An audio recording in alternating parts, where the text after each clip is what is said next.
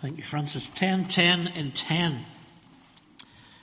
The first of our 10, 10, we looked at 10, 10. I have come that you might have life in all its fullness. What was that? What is that? And the invitation to that. I suppose today we're looking at the invitation being there, but how do we get the invitation not only into our hands, but how do we open the invitation? And more than that, how do we respond to the invitation and live the fullness, or start living the fullness of this 10, 10? It's discipleship, really, which is a word that in some ways is a very strong word, but yet maybe has become more of a manual to live by rather than a way that we live by. Sometimes I'm concerned that discipleship is a clean clinical manual, maybe one that makes us respectable elders material and fits snugly into our middle class lives. We get our discipleship manual, or today of course it would be a discipleship DVD or interactive for a computer or an app that we download or something. It's very systematic, and we go through it and we find out things about Jesus and about what Jesus wants for our lives. But it can get a little clean and clinical. I've told you before, but many of you weren't there when I did, and who am I to think you might remember, those of you who were, about living in Adelaide House. When Derravolgi was just finished, there was the last bomb actually, before the ceasefire, was from St. Bride's. It was a mortar from St. Bride's over Derravolgi Halls into an army base that was beside us for a long time. But it didn't go off and blew up on the road and took the roof off our bungalow that we were to move into, or I was to move into as a bachelor at that time. But Janice rang me in Cork to tell me it was on the news that my house had been bombed, and we didn't get moving in. So they put me in Adelaide House, which is not Adelaide House up here, Adelaide House, which is down in the middle of town on Adelaide Street. And it was an interesting place to live. We didn't have a television I didn't have a television because I bought the television and brought it up, but as I was taking part of it up to the flat, by the time I came back down to the car, they'd stolen the television out of the... It was that kind of place to live. One morning I went down to our security, real good security parking down in below the flats, and discovered all my cassettes had been taken and the window was smashed. It wasn't that secure. It was an interesting place to live. And because we didn't have a TV, we could look out the window. In fact, if Janice came, I wouldn't hear the bell, so she would ring me sometimes from across the street to tell me that she was there. And it was a dodgy place to make phone calls, because we would spend the rest of the night looking at the dodgy people making phone calls, and there was pickups happening and all kinds of stuff was going on in Adelaide House. So one morning I was coming out of the building to walk towards Church House, and much more clean and clinical kind of place to go of the day. And I remember walking over the prostitutes that had gathered on the step after a night's work, I guess. And as I opened the door, I wasn't wearing this, it's communion obviously, it's the only reason I'm wearing this, but so they wouldn't have known I was clergy or anything. But even they didn't. As I opened the door, they kind of looked sideways, both ways, to allow me to come out over them and walk towards Church House. There was no eye contact, there was no good morning or anything like that. And I suppose as I was walking towards Church House into the office that was there until I get moved up to Derravolgi, I thought, well, that's a good, clean, respectable discipleship of Presbyterian boys. We're not going to engage with the prostitutes on the step as we go out in the morning. But before I'd got to Church House, I had smashed that clean and clinical system of discipleship. And in my head I'd thought, Jesus spoke to prostitutes.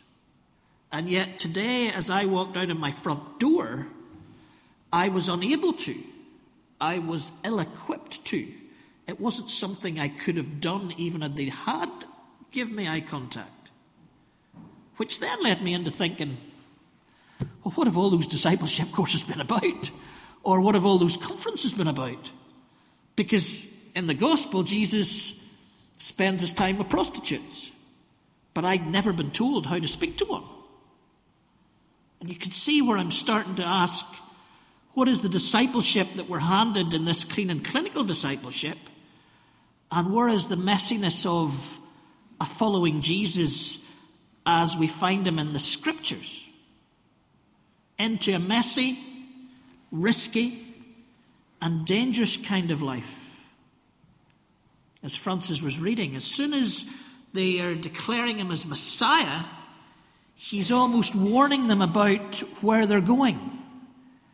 Deny yourself, take up your cross. What does that mean in the lives of the disciples then? Well, it's going to mean something, because by the end of the chapter he's focusing his eyes on his own cross in Jerusalem. But that's what we're about here.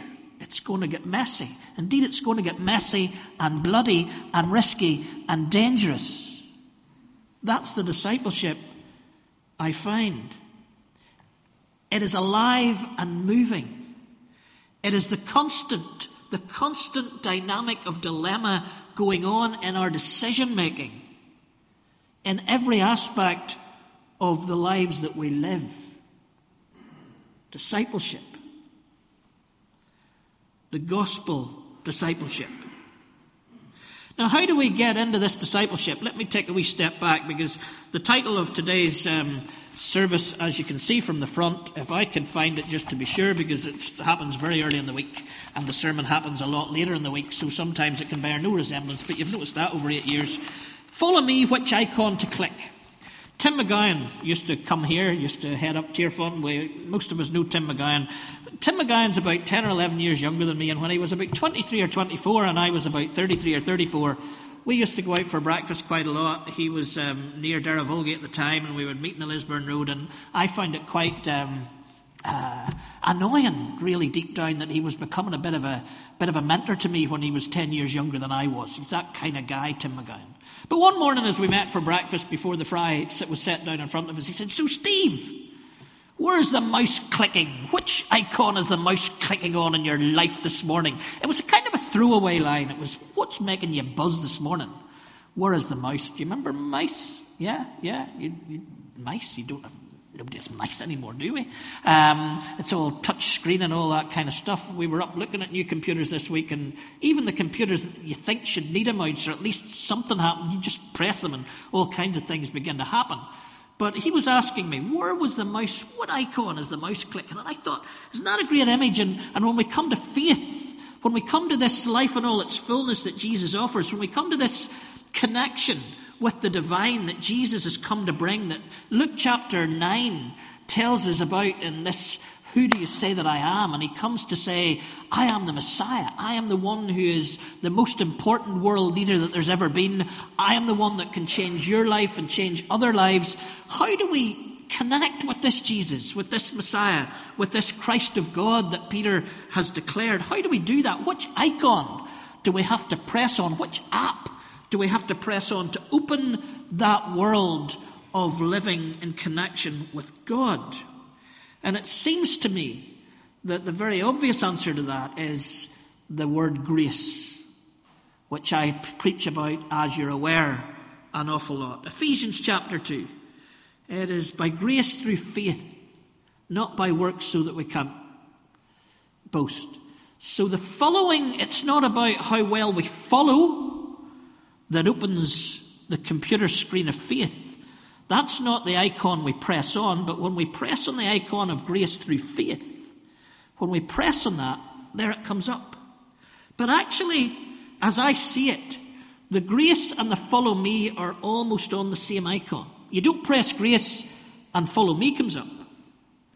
There's something about the two of them at once, because the way that the disciples come into this understanding of grace in a real, not a theological form, but in an experiential form, is when they start following.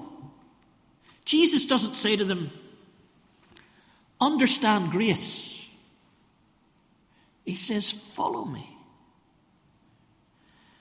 He doesn't say, now, I want to give you a little passage that Paul's not going to write actually for another 60 or 70 years, but it's going to explain to you that it's not by works, it's by, he says, follow me. Follow me, as we look at the Gospels, seems to be the way in.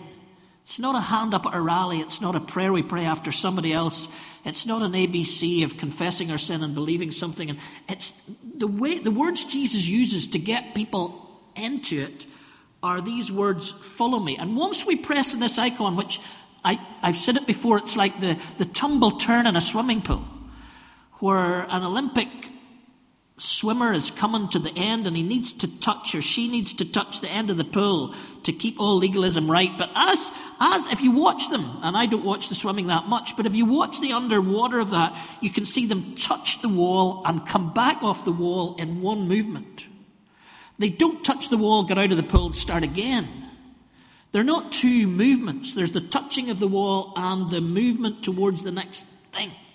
And it seems to me that to connect into this life in all its fullness, to connect into this world of God, this world of the divine, that follow me in grace are the one movement. We receive the grace by the following. The following is only possible by the grace. Now that intrigued me this week, because what I was aware of and hadn't really followed up, and now would love, every week you kind of are preparing a sermon, you're thinking, wish I could take 3 years and do a PhD on that particular line. It happens all the time, but you have to move on to next week's sermon. You don't even get a chance to read another book on it, never mind do a PhD on it. But the idea of what rabbis were like in the first century, because there were lots of rabbis and there was lots of disciples of rabbis. So what were the other rabbis and disciples about, and what was the difference, if any, between Jesus and his disciples and the other rabbis? Well, as I read about this, one of the things, and it's not completely 100% or anything, but it seems to me that a lot of the times people would have come to a rabbi and said, look, I'd really like to follow you. Could I become one of your disciples? And the rabbi might have made a decision as, there might be some hope there, or actually, we're full up this year, you're going to have to reapply next year, or can we send you back out to work in the world for a couple of years before you can go back in and do it? With Jesus, what's interesting, and the end of chapter 9, of course, reminds us of this. After what Francis read to us today, people did come up to Jesus and say, can I follow you? And every time somebody came to Jesus and said, can I follow you? Or most of the times, Jesus says, no, actually, you haven't looked at the cost. The way you want to bury people, and you want to, he puts things in the way. With the disciples, he put nothing in the way. He's walking by the side of the lake. Would you follow me? He sees the tax collector. Here, come and follow me. It would seem to me that Jesus' invite to follow is a grace-dominated invite to follow. The two are the same click. Jesus comes and says, follow me, and that invitation comes by God moving towards us first. Remember the start of the service? Isaiah's in the temple. Isaiah is a man of unclean lips among a people of unclean lips. His eyes have seen the Lord. He realizes the holiness of God and that he is ruined, and God moves. God moves towards him. A grace act of God moving. Isaiah didn't go away and say, goodness me, got to get this together and that together and that together, and then maybe next week I could come in the presence of a holy God. He realized that was a useless idea. God had to move. And in grace, God moves towards Isaiah first and invites Isaiah into this double movement, because almost as soon as he's got the grace delivered, as soon as he's atoned for and the guilt's taken away, who will I send? Here am I, send me. There is an acceptance of grace and a following of Jesus in the same action. And of course, when we click that icon, repent and believe, you must be born again, love the Lord your God with all your heart, soul, mind and strength, love your enemy, give away all that you own, feed the poor. All of these come up as soon as we click the right icon. As soon as we click that follow me grace icon, then suddenly all this other stuff comes up that tells us about the life of the kingdom that we're going to be thinking about over these next months. But it's this double reflex. And the way I thought about it this week was in this phrase.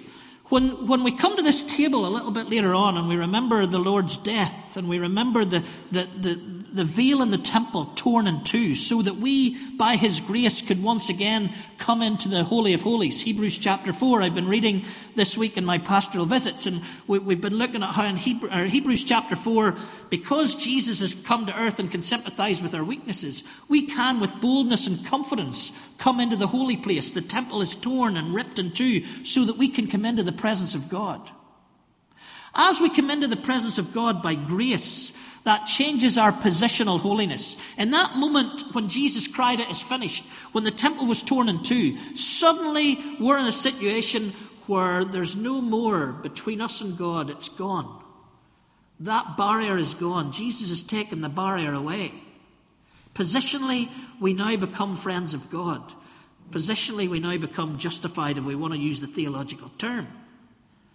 But I think in the same instance as that happens, positionally, we shift to following God.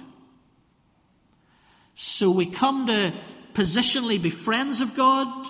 We come positionally to be heirs of God and joint heirs with Jesus, as Paul puts it in Romans. But in the same instance, we become followers, and suddenly our positions in the world shift. We're no longer where we want to be ourselves, in the safe places, or the respectable places, or the places that will best serve us. Suddenly, as Katie was saying, we've got a new driver. And the new driver is driving us into places that change us positionally. And I suppose at this outset, and we'll look at this over the next 8 weeks of 10, 10 and 10, where are those places that we will now move to because we have pressed the follow me grace icon? Where are the places that we wouldn't have been before that God will call us into? Who are the people that we will be called to meet with or to talk to, maybe as we step out over them on the step of our house? Who are the people that now, because of our positional holiness before God, the positional people around us will change, and suddenly he will teach us or train us, or should be, as to how to talk to the prostitutes on our step.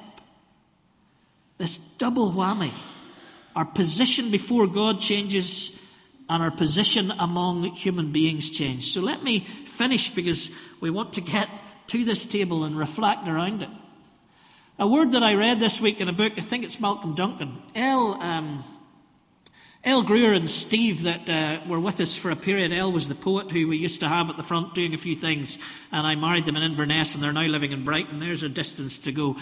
Steve came on Facebook and said, you might like this book. It's about Taking Risks by Malcolm Duncan. I think he spoke at New Horizon a number of years ago. But he has changed discipleship to followership.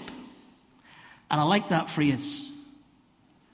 What we're doing here is we're taking Jesus' welcome to us, Jesus' welcome by grace, into being followers.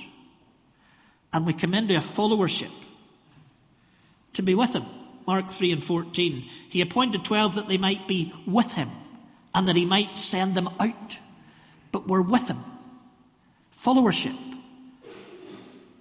The Messiah, our Lord, we spend time with him so that he can tell us what to do to send him out. In fact, to follow him, as Jesus asked, come follow me and I will send you out to fish for people.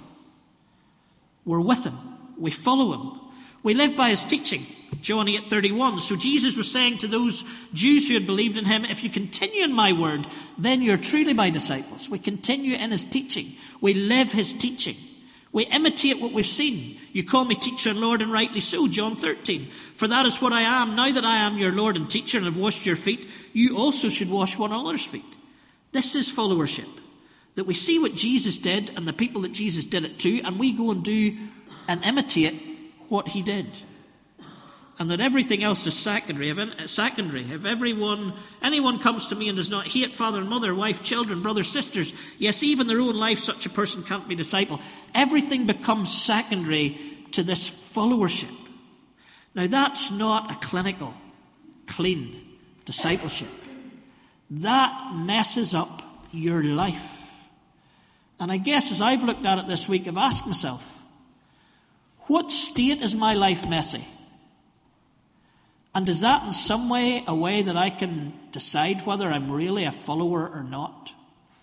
Because unless it's as messy as Jesus' life, then are we living some clean, clinical sham? Now I know what we're saying. We're all sitting here and we're going, those are high ideals, Steve. So let me finish with another story that I've told before, but do not tell enough. Pianist was at Madison Square Gardens.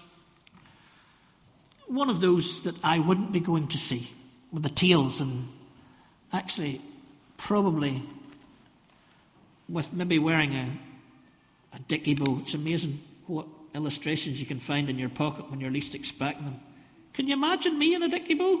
How did it end up in my pocket? Well, ask Michael and Gillian Fitch and you might find out. But there's the Teals, there's the Dickie Bow playing all this grand music that no doubt Richard would be able to play along with and Chris would play along with and our classical part of our community would really love.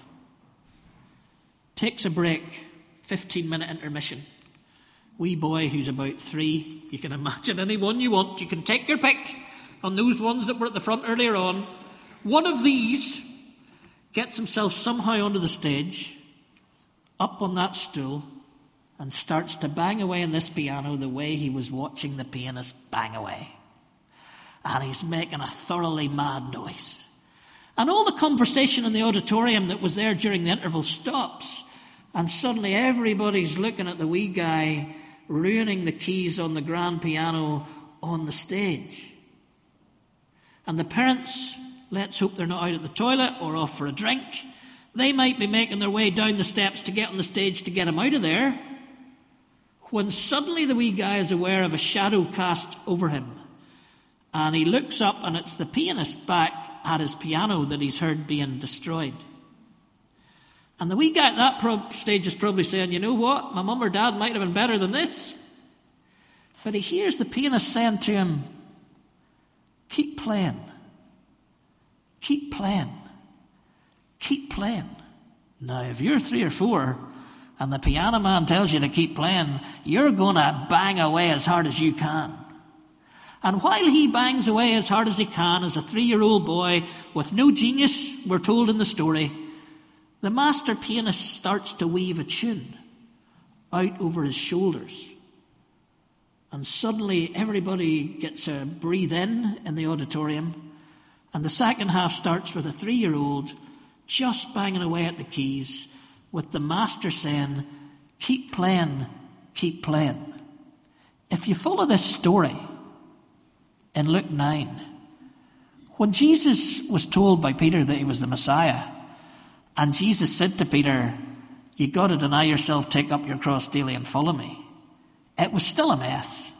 Peter was still banging spiritually away.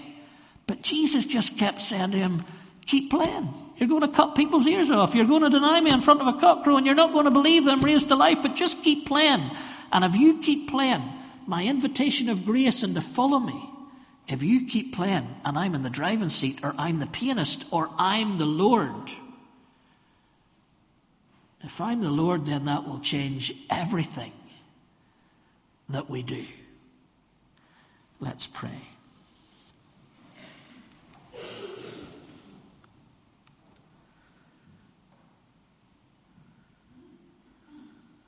Lord, this declaration in Luke chapter 9 that you're the Messiah, may we never become too familiar.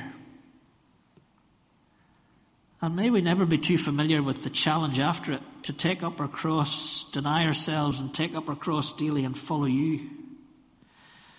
May we not limit or confine discipleship or followership to a discipleship manual that we can put in our pocket and bring out and read a verse or 2 here and there. But may we be aware that as this table that we gather around in a moment changes our position before you, that it will also change the positions that you send us to in the week that's ahead, into the people you'll send us to, the places you'll send us to, the dynamics of dilemma you'll send us to, because as Lord, when you are Lord, that changes everything about us and everything that we do.